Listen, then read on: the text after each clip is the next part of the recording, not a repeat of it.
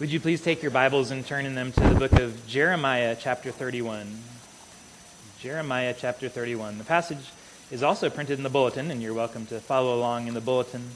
If you would like, we're going to be reading a selection of verses out of this chapter, verses 1 through 14, and then also 31 to 34.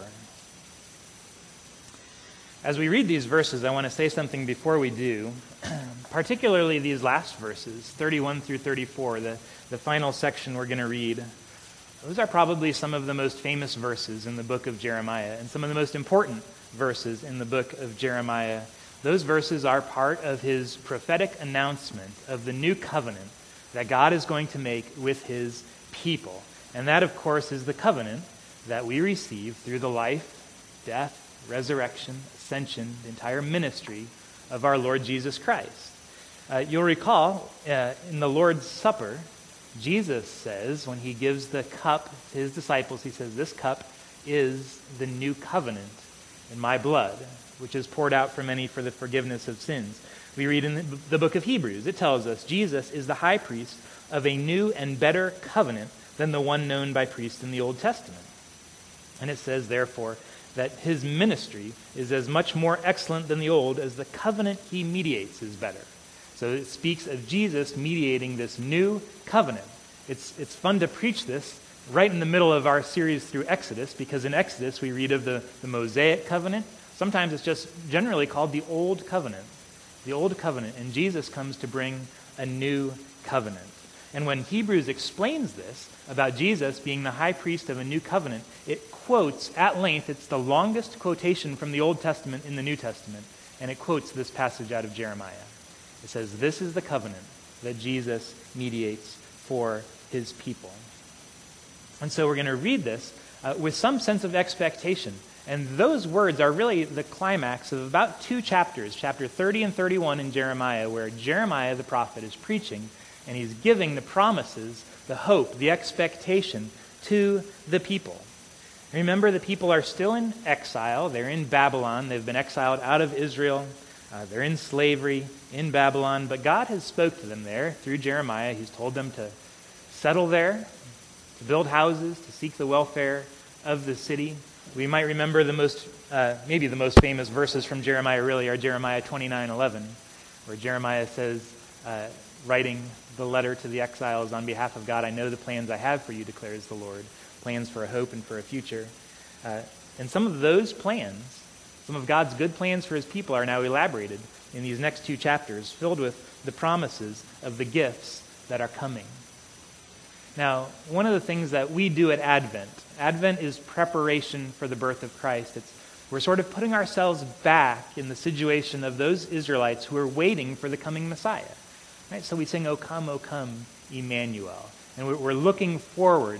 Now, that's a little bit, we're trying to imagine what it's like because Jesus has already come, but it resonates with us. And it resonates with us because we're still waiting. Not for the first coming of Christ now, but for his second coming, when he's going to bring to completion everything that he began. When he's going to bring to finality, when he's going to finally make an end of sin. So we wait. We wait and we resonate with these passages that are looking forward to what God is going to do through Christ. So I want to read these verses. That's enough introduction. Let me read them, and let me ask, if you're able, would you be willing to stand for the reading of God's word with me?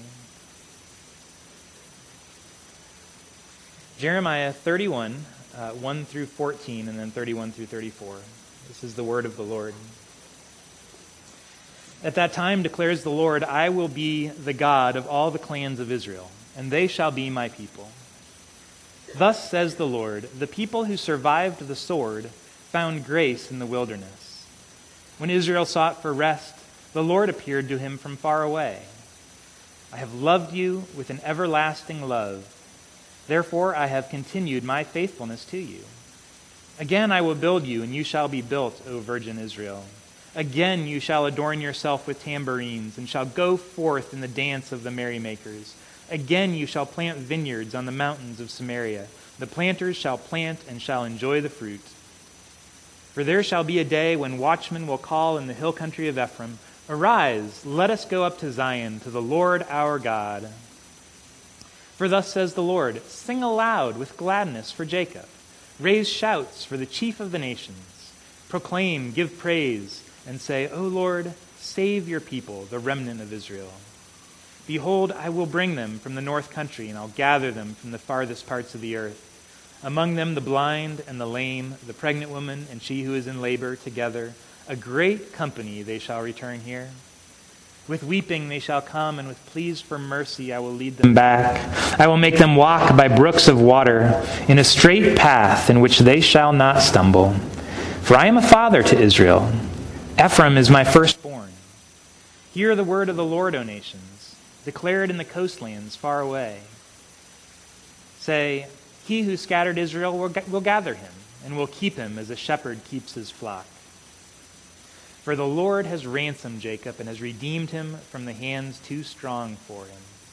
They shall come and sing aloud on the height of Zion, and they shall be radiant over the goodness of the Lord, over the grain, the wine, and the oil, over the young of the flock and the herd.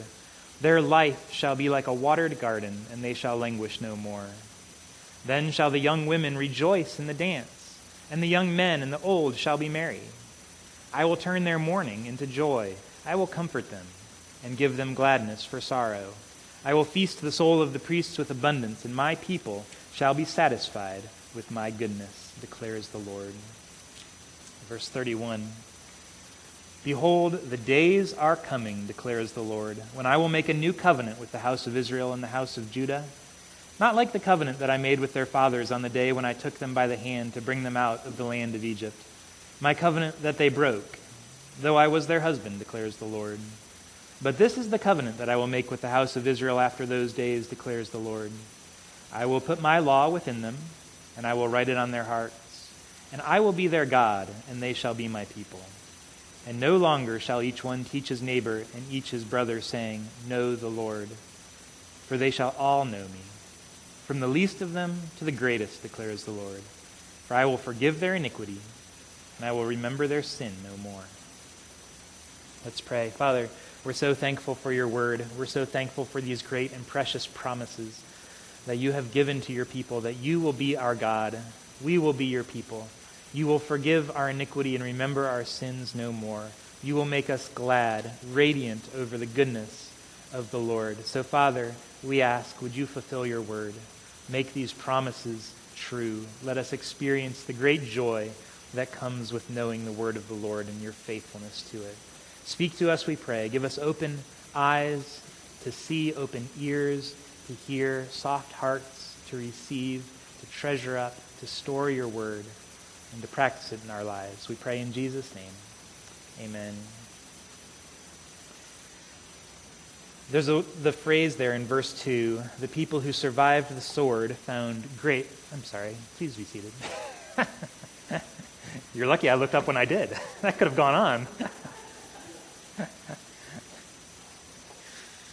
Verse 2, the people who survived the sword found grace in the wilderness. It's a profound thought to me that line, they found grace in the wilderness, because we remember that although we read these great and precious promises, and that this is truly one of the sweetest passages in Jeremiah, we remember that these are words that are spoken to the people while they're still in exile. That they're not yet experiencing these promises. They're experiencing slavery and exile. They're away from the promised land. And remember Psalm 137? And they told him to sing, and they said, how can we sing the Lord's songs in a foreign land? There I sat down and I wept. That's the reality of life, and yet into that, God gives these great and precious promises, and he says they found grace in the wilderness. And some of that grace is simply outlined for us, what it means in the midst of the wilderness to find the grace of the Lord by trusting his promises, by believing what he says will come to pass. Look at verse 3. I want to look at just a couple of phrases out of this, but particularly verse 3. I have loved you with an everlasting love. That is the promise of God to his people, even in the midst of exile, to say to them, I have loved you with an everlasting love. Now, there is a cartoon on PBS in the mornings these days that some of you young people, kids, you might know the cartoon Daniel Tiger. It's about a little tiger named Daniel. And every episode has this little ditty. It's the little lesson. And they sing this lesson. It's a little life lesson, a little moral that they are to learn. And some of them are very good and very helpful. And I've been known to sing them to my own kids. But there's one episode that I find a little depressing. Because the moral that Daniel learns is this: grown-ups come back. Now, I know some toddlers do struggle when their parents leave for work, but I also know part of the reason that they made an episode trying to encourage kids to know that grown-ups come back is simply because in this world, a lot of kids don't experience that. Sometimes kids experience the opposite, that grown-ups haven't come back. And we live in a world where everything is transient, and things don't last, and nothing is permanent, and that includes love and commitment. That those things are not permanent, and it's so rare for us in this fallen world to truly experience a love that lasts, particularly through difficult times. What we call love is often temporary, and it's unstable, and it's not to be trusted. It's not to be counted on. It's this emotion, and it comes and goes. Who can control emotions? You just have to adjust to your new reality and move on. And that's sort of the cultural understanding of love. But we recognize that cultural understanding has nothing to do with biblical love. That God says to his people, I have loved you with an everlasting love. And his love is not temporary. It's not transient. It does not fluctuate with the seasons or with his feelings or with circumstances. But he loves his people with an everlasting love. And he promises them that even at the specific moment when they might be tempted to think that God has withdrawn his love. Because there they are in Babylon. They're not in the promised land. They're in exile. And yet God speaks to them, I have loved you with an everlasting love. So if it's not this cultural version of transient, temporary, unstable love, what is God's love, the biblical concept of God's love for his people like? Well, we're always quick to point out that it's not just an emotion. It's not just a warm feeling that you get. That's not what biblical love is. But we should add, God does feel that way about his people. He does love them. He does and like them too. Hosea 11 is maybe one of my favorite chapters. Hosea is the first of the minor prophets. It's after Daniel. Hosea 11, God describes something of his love for his people. And if you have read Hosea, you know Hosea is not a very touchy-feely kind of book. Hosea tells it like it is. But listen to what he says. Hosea 11, look at verse 3. Yet it was I who taught Ephraim to walk. I took them up by their arms, but they did not know that I healed them. I led them with cords of kindness and with bands of love. I became to them as one who eases the yoke on their jaws. I bent down to them and fed them. This is a picture of God and his parental love for his people. It's as though he's taken his people by the hand to teach them to walk, and they think they're doing it on their own. They don't know that it's God who's leading them. But in that selfless kind of parental love, he cares for them, even when they don't return it. Look at verse 8. How can I give you up, O Ephraim? How can I hand you over, O Israel? In the end, my heart recoils within me. My compassion grows warm and tender. You hear something of the heart of God towards his people here, that he cares for them, that he loves them. And this warm feeling that God has, that's not the complete description of God's love, but that's part of it. He truly feels this sense of compassion and delight for his children, even at a time when they're not giving back to him that love that they ought to show.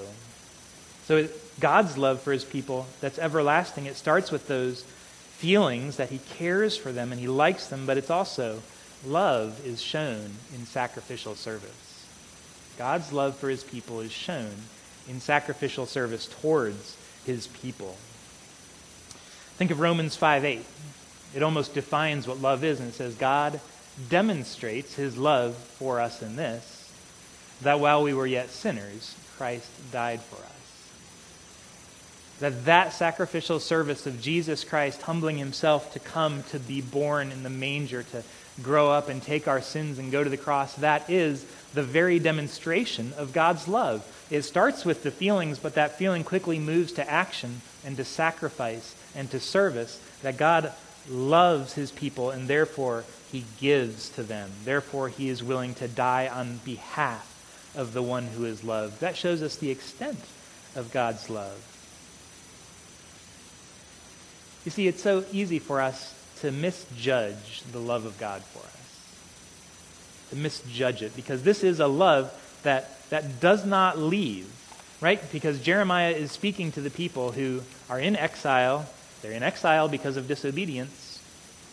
They're suffering the curses of the covenant that have been removed from the land, and yet God loves them at the very same time. See, how often are we tempted to do something like this? We look around at our circumstances. And we look at our circumstances, and based on our circumstances, we draw conclusions about how God feels about us, right? About the depth of his love for us. Rather than, the Bible says we should actually do exactly the opposite. We should look first at God and his love for us, understand that, and then we can draw some conclusions about our present circumstances. We don't judge his love for us based on our circumstances. We judge our circumstances based on his love for us.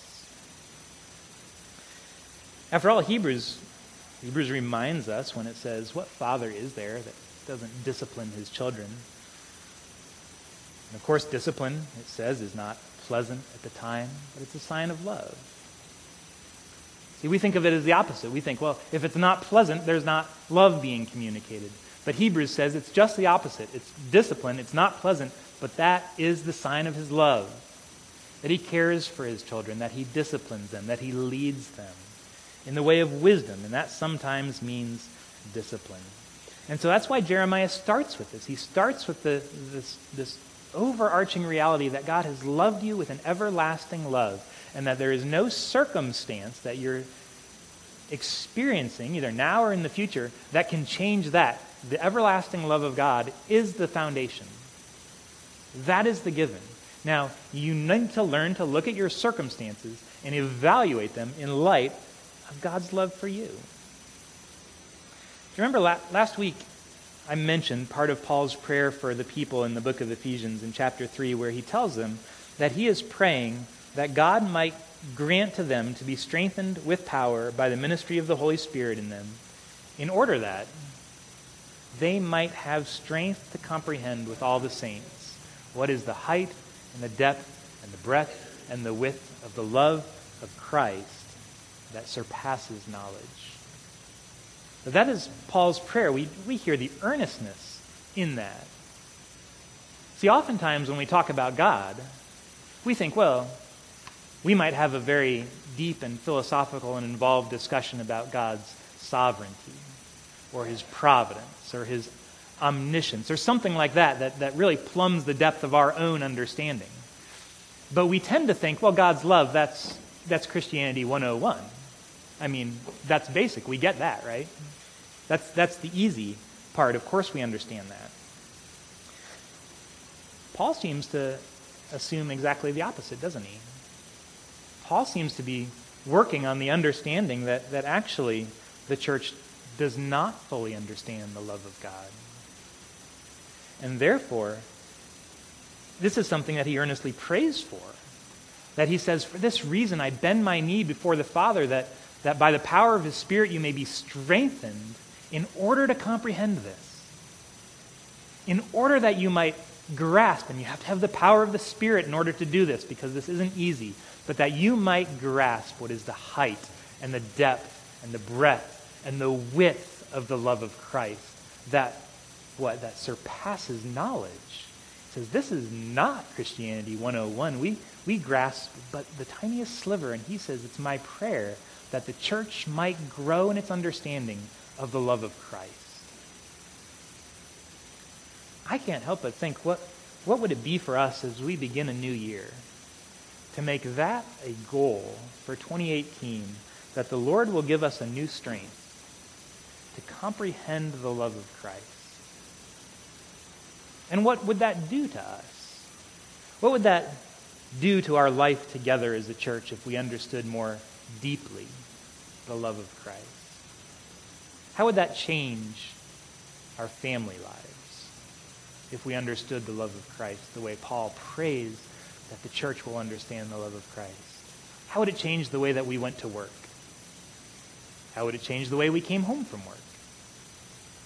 With a greater and deeper and fuller grasp of the love of God in Christ. Paul says, 2 Corinthians 5, he says, the love of Christ compels us, or it controls us. He says what he knows of the love of Christ, the comprehension that he has of that, is so overwhelming that it controls his life. What is controlling your life? Is it the love of God in Christ?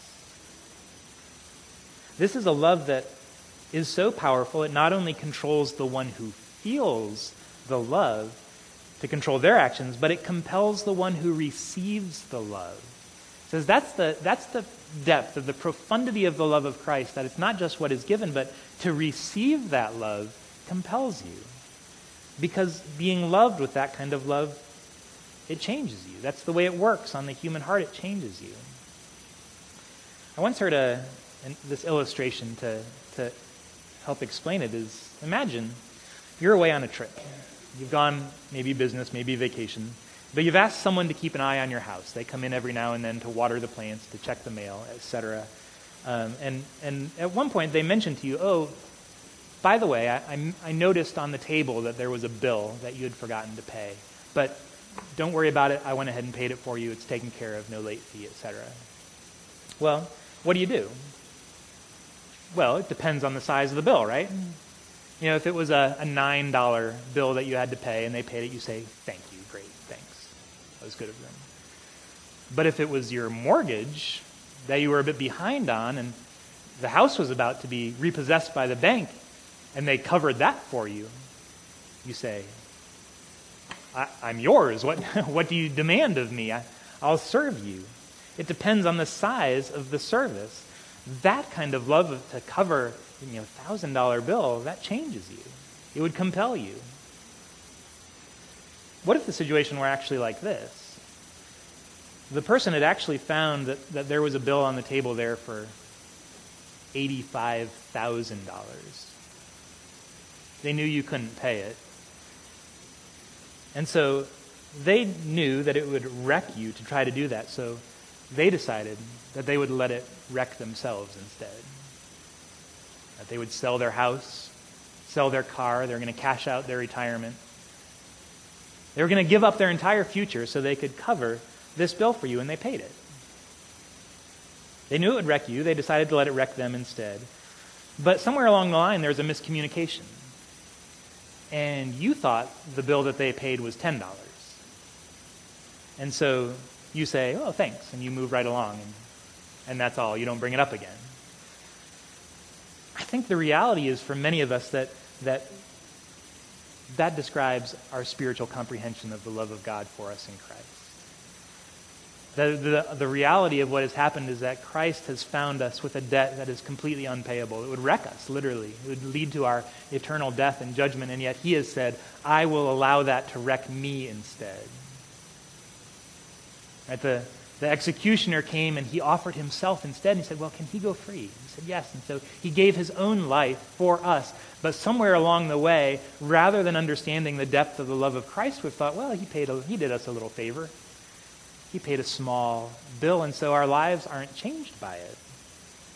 And so Paul's prayer is that by the power of the Spirit, we might see the reality. We might know what actually went on in that transaction, the depth of what God did for us in Christ, that he has loved us with an everlasting love. And that's what we celebrate at Christmas time, that God has loved the world so much that he gave his only Son. Christmas is about the love of God. And so what do we do? Look at verse 7 of Jeremiah 31. Thus says the Lord, sing. Sing aloud with gladness for Jacob. Raise shouts for the chief of the nations. God's love is the foundation for the grace that we received, and the response to the grace is for us to sing. For us to sing. The people are still in the wilderness. They haven't yet experienced the full reality, the full benefits of all the promises that God gives to his people. They are still suffering, and yet Jeremiah the prophet says to them, sing. He's announced them, he's told them the good news that they're loved with an everlasting love, and the only response is to sing. Do you understand? Singing is an act of faith. Singing is an act of faith. We're not purely giving praise to God for what has already been given, for the blessings that we currently receive, but we sing because we trust him for all of the blessings in heaven and earth that are yours in Jesus Christ. And that includes some of the good, concrete things that we even now enjoy, but there are many yet to come. You notice that many of the songs that we sing as a church, have you ever noticed the last line, the last verse, is almost always looking to the future. It's about what God is going to do for us through Christ, that he hasn't done yet. So we sing, when Christ shall come with shouts of acclamation to take me home, what joy shall fill my heart. Then I shall bow in humble adoration and there proclaim, my God, how great thou art. And we sing, and Lord, haste the day when my faith shall be sight. The clouds be rolled back as a scroll, the trump shall resound, and the Lord shall descend, and even so, it is well with my soul. Those are things that haven't happened yet, but they will. And so we sing, we praise God, we give him all of the thanks and the praise and the glory for that which he has done and that which he will do. I don't know about you, but when I sing those lines, my heart is stirred by that. To be reminded of the great hope that is ours, to be reminded that this everlasting love is not passive, but it's active on our behalf, that there are good things that you and I have to look forward to, that we claim by faith. That those things are ours, they are promises, they are no less sure for us than if they had already happened and we could already see them. And that singing itself it's an act of worship, it's a response of praise, but doesn't it also fortify your heart to sing of that great hope? Doesn't it encourage you? Doesn't it reinforce your hope? Doesn't it give substance to your faith? To respond to the good news with singing, to sing by faith. We sing as an act of faith because finally God says, verse 12, they shall come and sing aloud on the heights of Zion, and they shall be radiant over the goodness of the Lord. They shall be radiant over the goodness of the Lord. Those were words that this week really stood out to me. They shall be radiant over the goodness of the Lord, and it describes it fully in this Old Testament sense, over the grain and the wine, the oil and the young of the flock and the herd. These are the stereotypical blessings that were seen as the tangible signs of all the goodness of the Lord. And it says when they receive these blessings, when they receive the goodness of the Lord, it says they will be radiant over what? Over the goodness of the Lord. It means every gift is received and taken as an excuse to glory, not in the gift itself, but in the God who gave it. To be radiant over the goodness of the Lord on behalf of the people. And this is what it looks like when he fulfills this promise that he will be our God, we will be his people, receiving all the blessings from God's hand, being led by him, receiving rest from him, being satisfied with his goodness. That's verse 14. I'll feast the soul of the priest with abundance, and my people shall be satisfied with my goodness. We shall be satisfied with his goodness. If you need a prayer to make your prayer for this Christmas season, make it verse 14. Lord, may we be satisfied with your goodness. May we be radiant over the goodness of the Lord. We receive these promises. We sing in response. We praise the Lord. Because here's the good news. Christmas is the beginning of the end. Christmas is the beginning of the end. That's what Israel would have received from this, that all these things that they are now suffering are about to end.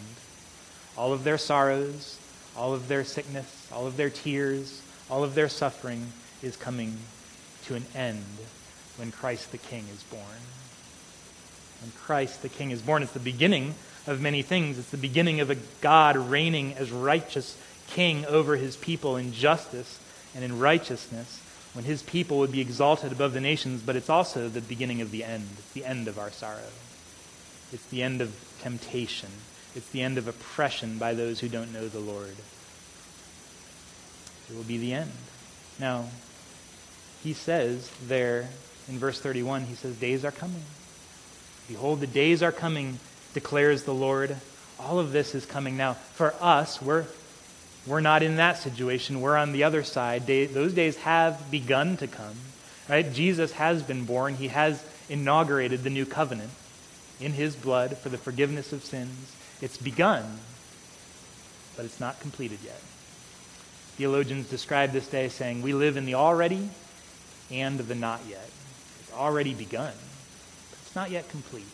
We don't yet live in the complete fulfillment, the complete reception of all of the promises and all of their great, glorious fulfillment.